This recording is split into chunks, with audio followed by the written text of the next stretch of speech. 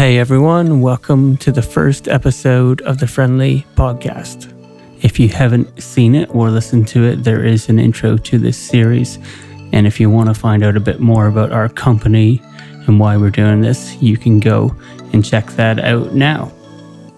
My name is Kevin and I'm a manager and producer here at Friendly. Friendly is a design studio that started in England and now stretches across the world in 6 different countries. We focus on product design, user experience design, and visual design. And if you want to know more, you can check us out at friendly.studio. So here is episode 1 with Jay Baker. Jay's a production designer, and he's worked with some of the biggest artists in the world. Jay-Z, Beyonce, Eminem, Rihanna, and so on. And why I thought it would be valid to have Jay on the show is because we all want to work with the biggest and best clients out there. And it's helpful to know how we need to act when we're working with the biggest and the best clients. So sit back, relax, and enjoy our first ever Friendly Podcast. Jay, can you tell us what you do first and how you got started? Yeah, absolutely. So I call myself a production designer. So what does that mean? Well, it doesn't mean making special bottles for wine or gin or anything like that. What it actually means is designing shows and events and various kind of things really out in the real world, as it were. So I am and have been lighting designer for various music artists on big tours, small tours, all those kinds of things. Also done big corporate conferences and that kind of thing. Also some TV shows. And yeah, that's what I do, I guess, day in, day out. How did I get there? Well, I started when I was at school many moons ago, where I started doing the school shows. I was a kid that just wanted to make something or do something, and the drama teacher there just saw that in me and said, "Oh, we could really do with someone to look after the technical bits of these shows." And I was only, 12 or 13 at the time, and so I learned how to use the lighting desk at school because no one actually knew how to do that. And then I kind of found, I guess, my worth in life, which was I could do that and I was kind of okay at it. So did that, went to college and got a degree in lighting and sound design, and then went out into the big wide world working for various lighting rental companies and creative agencies on doing their events and things like DVDs and stuff, where you go and you'd film a show and then we'd be back in mixing it for 5.1 surround sound and all that kind of stuff.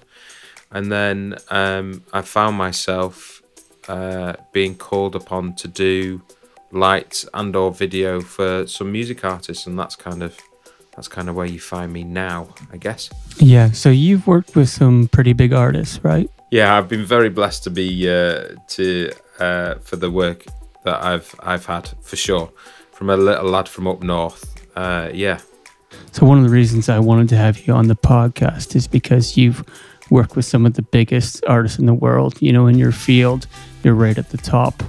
So I wondered if you had any advice for how should we act when we're dealing with the biggest clients. One thing I've definitely learned along the way is you have to pick the right time, when it's time to speak up and when it's time actually to be quiet. And that, unfortunately, comes with a bit of experience. You know, there's times where you can be in a meeting where everybody's having their say and you can feel like you're free to say it, but then I don't know how to explain it, but there's moments where you know that it really doesn't matter what you're gonna say. No, what the person who you want to listen to you is just not interested. And I think sometimes that just takes a little bit of experience to say, maybe now's not the right time, but maybe I can talk to them later. And I think that's one of the biggest things I've learned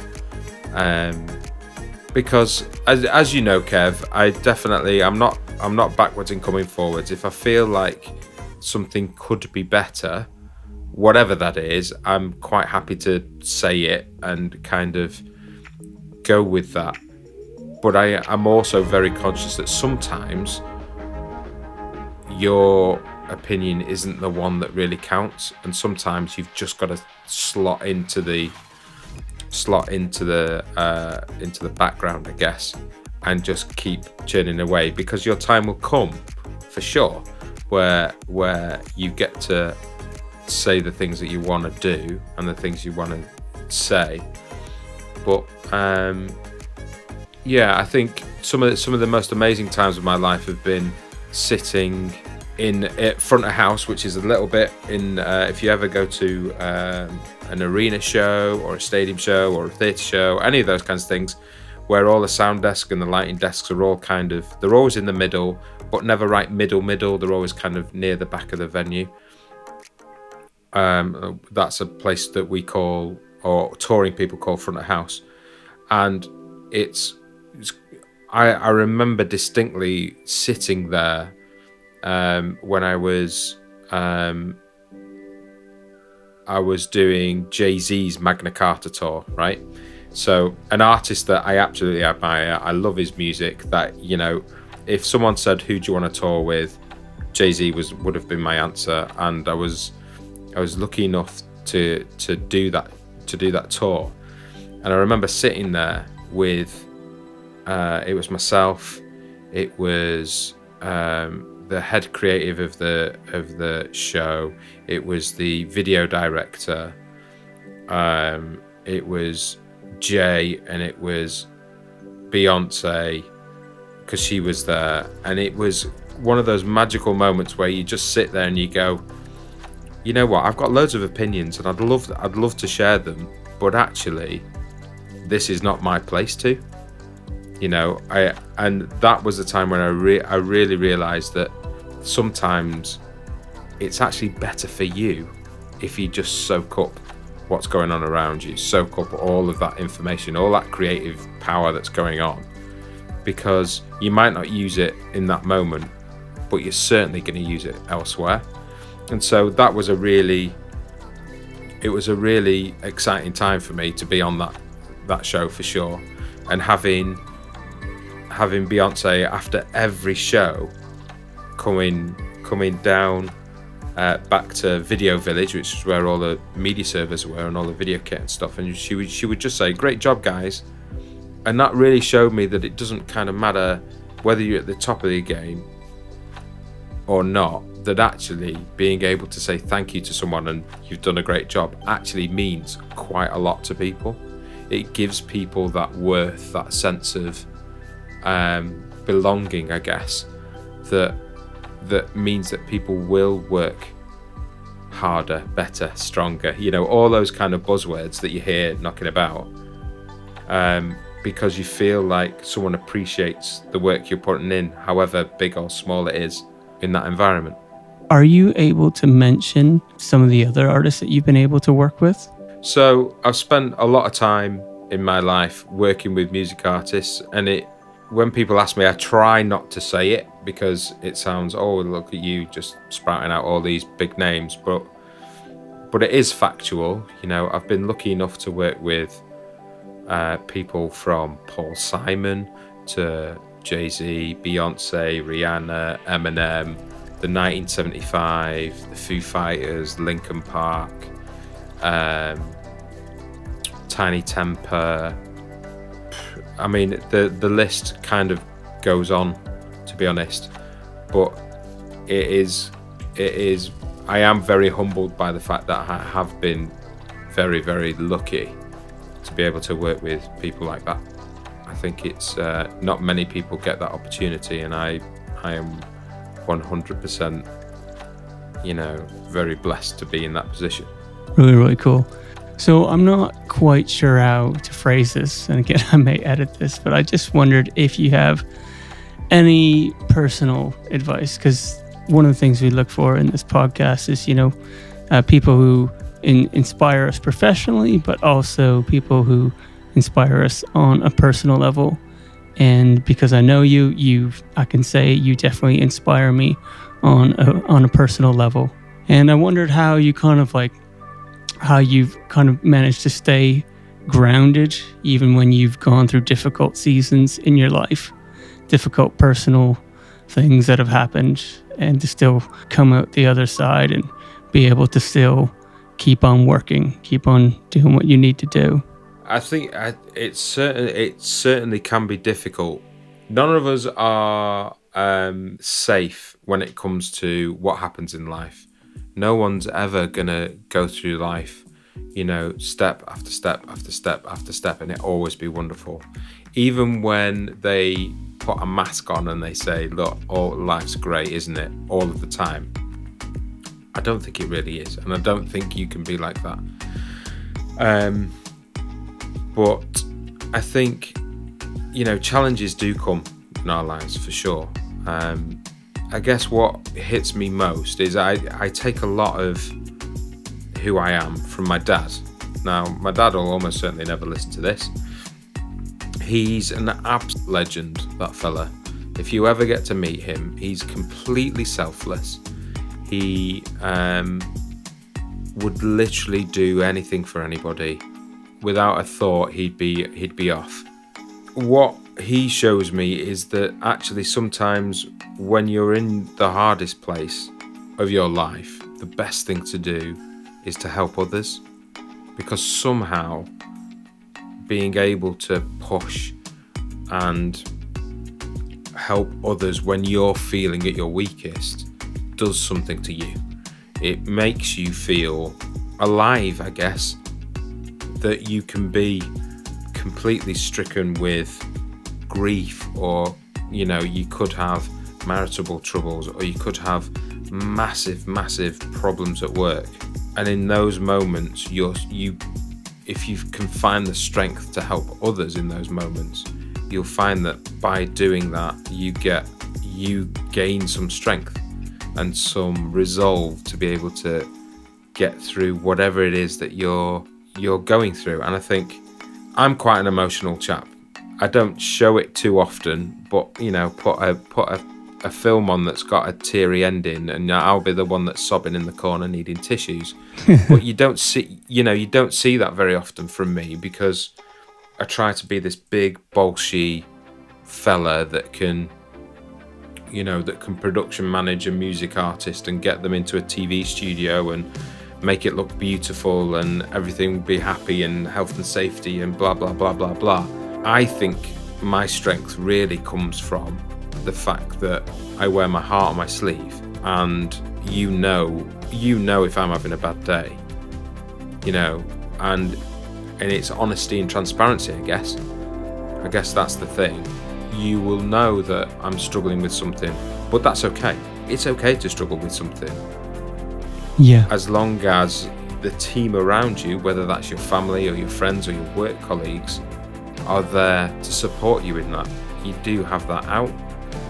Sometimes there's been times where I've been on the road and I've 100% tried to be somebody else. I've tried to kind of box off the troubles in life.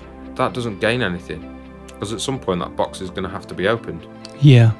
My advice to anyone is, if as you go through the struggles in life, one, talk to someone about it for sure, because that's always going to help. But two, try and use it as a stepping stone to helping someone else, because then it's only ever going to benefit you, because you see actually, I guess what I'm trying to say is, when you feel down, you feel like you have no worth and you don't have anything to give. But if you give at that point, suddenly you realise that actually I've got something to give, and what I'm giving is actually important to somebody else. And it's a bit like, if those hourglasses that we've got sand in. Yeah.